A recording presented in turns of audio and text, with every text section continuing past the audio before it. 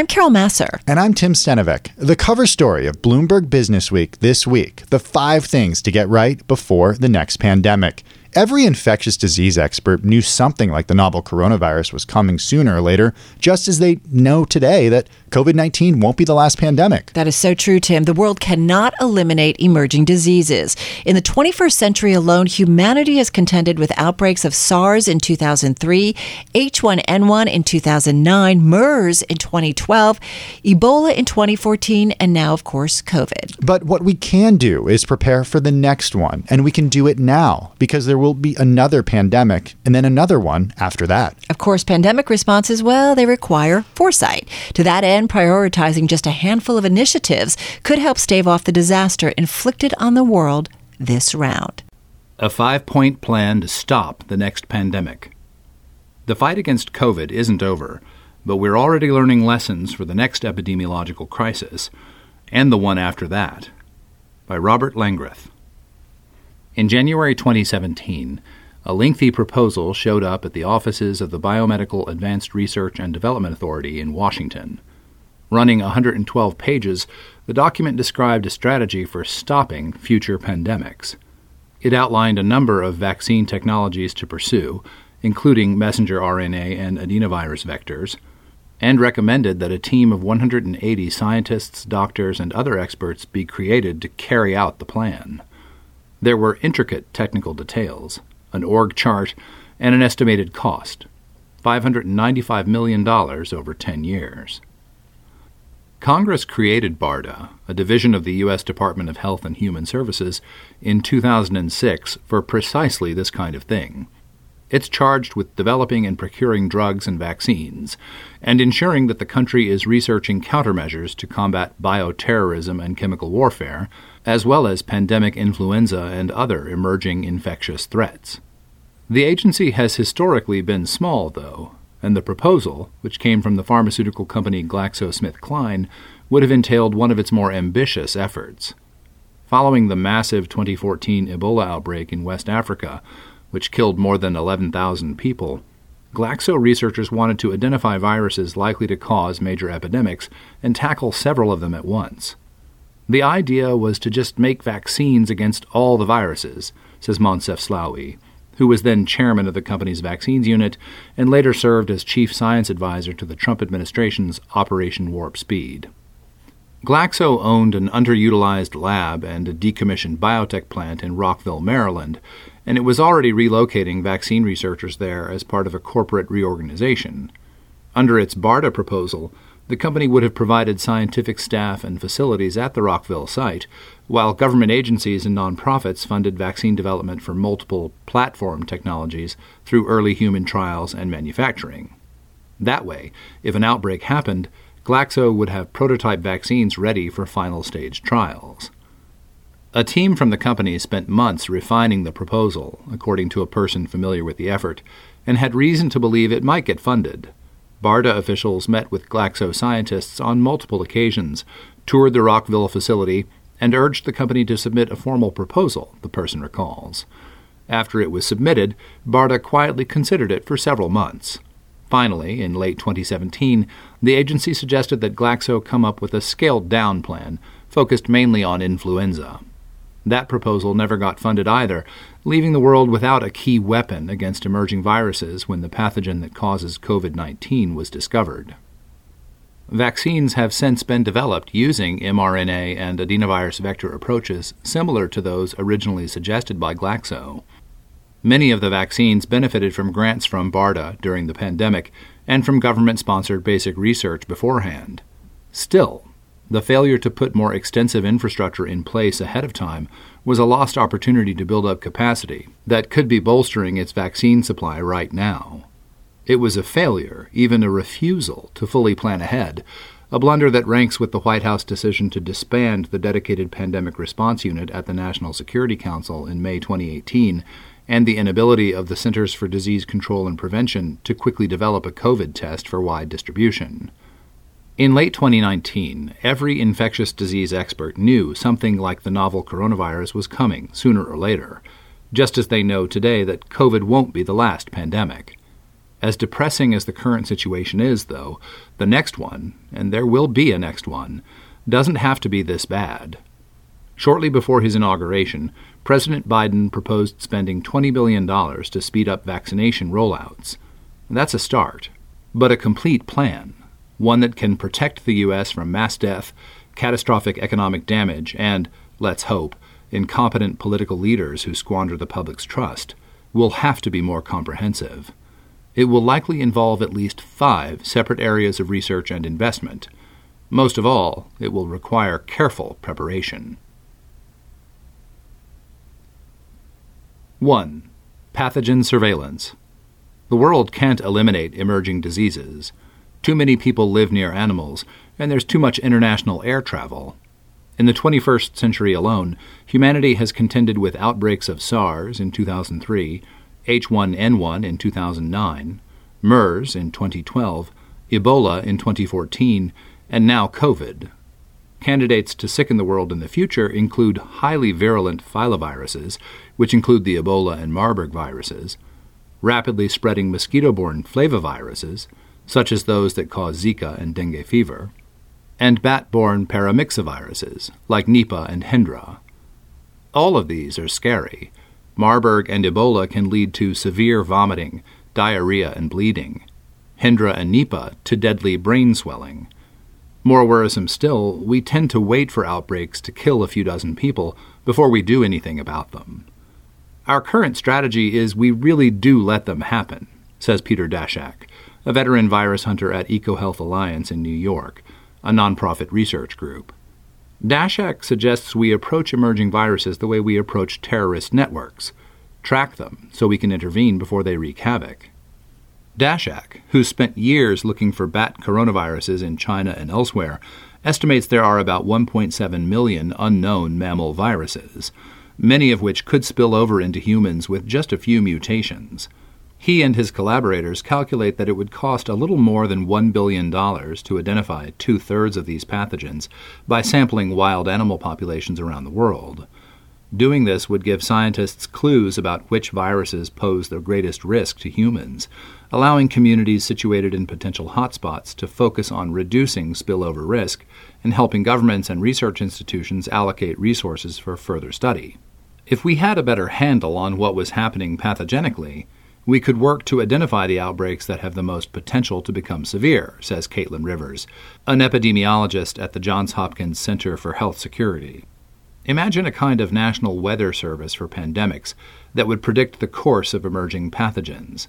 These official forecasts would be more authoritative than the hodgepodge of competing disease models out there now, making it easier for governments to undertake potentially unpopular mitigation measures, such as closing borders or ordering lockdowns before an outbreak takes hold. During the COVID pandemic, the opposite happened. In late February, right before its hospitals were overrun, Milan's city government unveiled a campaign called Milan Does Not Stop, which encouraged people to visit tourist attractions and go out to dinner. In the U.S., many local leaders hesitated before imposing harsh social distancing measures. Had restrictions come only 1 week earlier, according to research from Columbia, 32,000 lives would have been saved by early May. It's about giving decision-makers enough confidence so they feel comfortable acting, Rivers says. And an epidemic forecasting center would be a relative bargain, costing the U.S. only $100 million to $150 million a year, she estimates. The Biden administration is planning to create one. 2. Repairing and augmenting the WHO. Pandemic surveillance and response, almost by definition, are global efforts, which means it's time to consider a new global partnership to oversee them. The World Health Organization's structural shortcomings have been well documented. The main international body charged with fighting disease, it's been criticized by the U.S. and others for being overly deferential to China and for being slow to declare the outbreak a global emergency. The agency responds that it has to remain diplomatic while collecting information and that it can't force member states to reply to it. Still, the spat led the U.S. to announce last year that it was withdrawing, further weakening the body at a key moment. This dispute, like so many aspects of the COVID catastrophe, was predictable. The current pandemic response system relies on transparency. Governments are supposed to alert the international community at the first sign of danger. But of course, leaders, worried about damaging their national economies or their personal political prospects, often clam up at the crucial moment and withhold data the rest of the world needs. China was slow to admit the magnitude of the problem in Wuhan early last year, and didn't immediately let international health experts into the city to assess the threat. In the U.S., President Trump confronted the looming crisis by dismissing it, repeatedly assuring Americans that COVID would simply go away. "One day, it's like a miracle, it will disappear," he said on February 27th, just as the virus was taking off. Thomas Boyke, who heads the Global Health Program at the Council on Foreign Relations, points out that none of this is new. This is a repeated problem, he says. China was slow to acknowledge the SARS outbreak in 2003, and in 2014, officials in West Africa took months to recognize that mysterious illnesses in remote areas were being caused by the Ebola virus, allowing it to travel from rural areas, where it probably could have been contained, to cities. In a recent report, Boyke and his colleagues recommended developing a system that bypasses central government bureaucrats and monitors anonymized data, such as rising cases of unexplained pneumonia, gathered directly from hospitals around the world. It was a locally run project, the Seattle Flu Study, that first spotted community spread of COVID in the U.S. In January, an independent panel convened by the WHO blasted the current epidemic alert system as slow, cumbersome, and indecisive. In theory, the WHO, which Biden has said the U.S. will rejoin, could be given more teeth. But some argue that the world might need a new coalition of countries to more effectively coordinate response. Richard Hatchett, Chief Executive Officer for the Coalition for Epidemic Preparedness Innovations, CEPI, an organization that's worked to accelerate the development of COVID vaccines since it started up in 2017, has suggested an alliance committed to a less cautious approach, a biological NATO to defend the world against developing pathogens. This group could help countries respond much more rapidly to future threats. It's not part of the world against any other part of the world, but the world against the viruses, Hatchett says. A muscular global health coalition could further provide funding to eliminate wet markets, where wild animals are sold for food, and to discourage jungle deforestation, which pushes animals and the viruses they carry into closer proximity with people. And it could help train more field workers in far-flung places instead of relying on the current ad hoc system, in which a mix of nonprofits, universities, and volunteers, along with the WHO, addresses emerging threats. Infectious diseases are like wildfires. You need to stomp them out when they are containable, says Anne Remoyne, an epidemiologist at UCLA. In both cases, time is of the essence.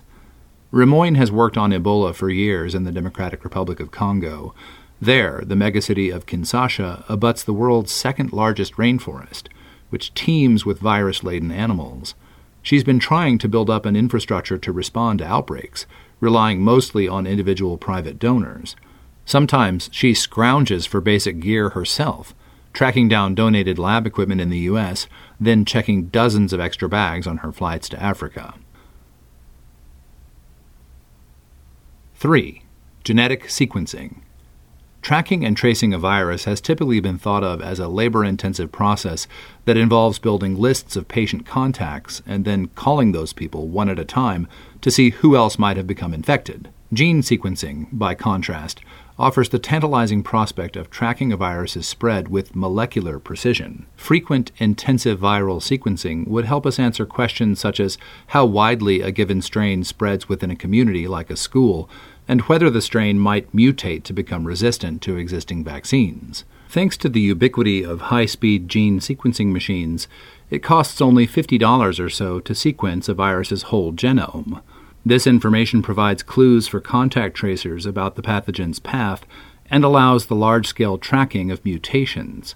Unfortunately, in the U.S., only about 3 in 1,000 COVID patients have had their virus samples sequenced, and much of the work has been done in academic labs, which are removed from the frontline facilities that have access to detailed patient data and do the day-to-day contact tracing. One of the current leaders in virus sequencing is the UK.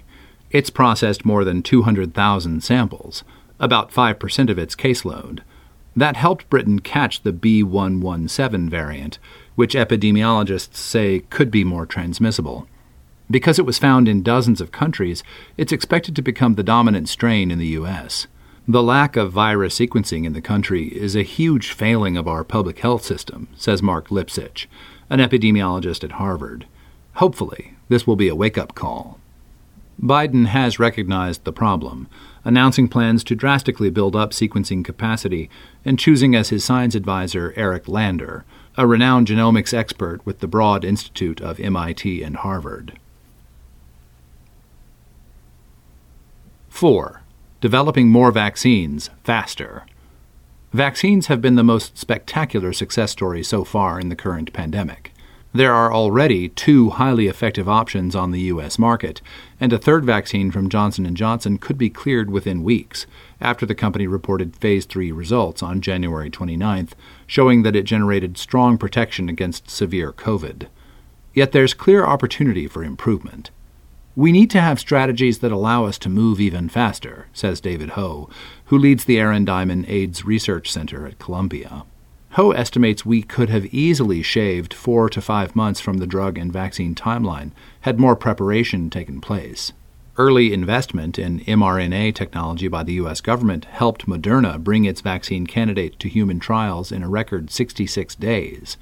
But it still required more than 4 months of Phase 1 and Phase 2 trials to confirm safety and find the right dose before the crucial Phase 3 trial could begin in late July. There's no available shortcut around this final stage, which focuses on efficacy in humans, but Moderna could have tested candidates for known coronaviruses ahead of time. Which might have allowed it to start a large Phase 3 trial months earlier, according to CEO Stéphane Bancel. Fall would have looked so different if we had a vaccine in July, he says. Bancel figures it would cost $200 million to $300 million to bring prototype mRNA vaccines for the 10 most worrisome virus classes through early human trials, so that with a few tweaks they'd be ready for large-scale testing. It might cost another $1 billion or $2 billion to maintain a spare manufacturing plant, along with a stockpile of raw materials for millions of doses. In January, in a small start toward his goal, Moderna announced that it's begun work on a vaccine for the Nipah virus, which has killed hundreds in multiple outbreaks in Asia since 1999. Bancel's proposal is similar to the concept Glaxo tried to sell BARDA back in 2017. A spokeswoman for the Department of Health and Human Services says that at the time, BARDA's funding from Congress was focused on defending against influenza and biological, chemical, and radiological weapons. It's now soliciting proposals for coronavirus countermeasures, including vaccines. Some people also saw the proposal as too tightly linked to one company and in competition with groups such as CEPI, which has backing from the Bill and Melinda Gates Foundation and others to develop vaccines against emerging threats. Glaxo declined to go into detail on why it couldn't attract funding, but in a statement it said it's committed to pandemic-related research efforts. One tantalizing area for future investment, vaccines and drugs that offer protection against multiple viruses. The existing COVID vaccines spur antibodies against the unique spike protein the virus uses to enter cells. Researchers could instead create a shot that triggers an immune response against the stem of these spikes, which varies much less between strains, allowing protection against numerous COVID-like illnesses at once, according to Vineet Menachery, a coronavirus specialist at the University of Texas Medical Branch at Galveston. It's tricky and it might not work, but the potential payoff would be immense. In November, the National Institutes of Health announced plans to fund research into broad-acting coronavirus vaccines. Something similar should be done with antiviral drugs, says Ralph Barrick, a coronavirus researcher at the University of North Carolina, who did crucial research before the pandemic showing that remdesivir, an antiviral developed by Gilead Sciences to fight Ebola, was promising against coronaviruses. Remdesivir got cleared for the U.S. market on May 1st, in part because it had already been tested extensively in patients during a 2018 outbreak in the DRC, so only Phase 3 trials targeting COVID were required. But remdesivir must be administered through an IV, which has limited its use to hospitalized patients. Merck is working on a coronavirus drug that could be taken as a pill, but unlike Gilead's medicine, it hadn't yet started Phase 1 trials at the start of the pandemic, putting it on a much slower path. Efficacy trial results are expected by April. 5. Ironing out distribution and logistics. Getting tests and vaccines to people isn't rocket science. It's not even regular science. But adapting logistics in a medical system as large and complicated as that of the U.S. can take months of advanced planning and coordination, and databases must be developed to keep track of everything. Not enough of that work happened in 2020, as the Trump administration insisted on having state governments handle testing, acquire and distribute personal protective equipment, and implement vaccine distribution protocols. This has arguably been, in retrospect, the most unfortunate and most easily avoided failure. A national and international crisis needs the full intervention of the federal government, says Peter Hotez, a vaccine researcher and dean of the National School of Tropical Medicine at Baylor College of Medicine in Houston. It's one of the major reasons we've lost 400,000 American lives, because of this bizarre insistence. Biden's plan to have the federal government set up mobile clinics and community vaccination centers in gymnasiums and stadiums could spur things along. It probably should have been the plan from the beginning. But once we're through the immediate crisis, the U.S. needs to take stock of its supply chains for basic drugs, equipment, and testing supplies, and then to provide incentives for companies to create more capacity where it's needed. Our federal government has no idea what supply chains are vulnerable, says Julie Swan, a health systems expert at North Carolina State University. When Hurricane Maria slammed into Puerto Rico in 2017, it shut down power to one of the biggest U.S. makers of saline IV bags, exacerbating an existing shortage of an essential medical item. This year, to name one of many examples, a shortage of plastic pipette tips needed for automated laboratory machines slowed down COVID testing, forcing labs into a constant scramble for supplies. Not only do we have no effective way to count basic medical staples, but we're also unable to keep proper track of public health data on patients and testing capacity. It's all logged in a hodgepodge of outdated and often incompatible federal, state, and local computer systems. Not knowing where outbreaks are worst makes it difficult to identify where to send supplies. We're flying blind, Swan says. State databases need more integration so we know in real time where our inventory is. During the current crisis, all of this has been harder than it needed to be. That's because pandemic response requires foresight, something that was in short supply the past few years. Nobody ever expected a thing like this, Trump said on March 24th, in one of his many false statements about the virus. Many experts had, in fact, been predicting a pandemic for years, but they couldn't persuade anyone to do enough about it. Slaoui, the former Operation Warp Speed advisor, says policymakers seem to care about fighting epidemics only shortly after they've happened. When the outbreak is there, every government is all over you as an industry, he says. And then when the outbreak dissolves, everybody looks the other way. That's what happened in too much of the world after SARS, MERS, and Ebola. With 2 million dead worldwide and a year's worth of economic devastation, it should be harder to look the other way now. With James Patton and Riley Griffin. Climate change is at the center of everything. Bloomberg Green is at the center of solving it. Backed by powerful data and a global newsroom, Bloomberg Green is focused on solutions and the greatest opportunity of our generation. Bloomberg Green, solutions for a changing climate. In partnership with GM and JLL. Visit Bloomberg.com/green.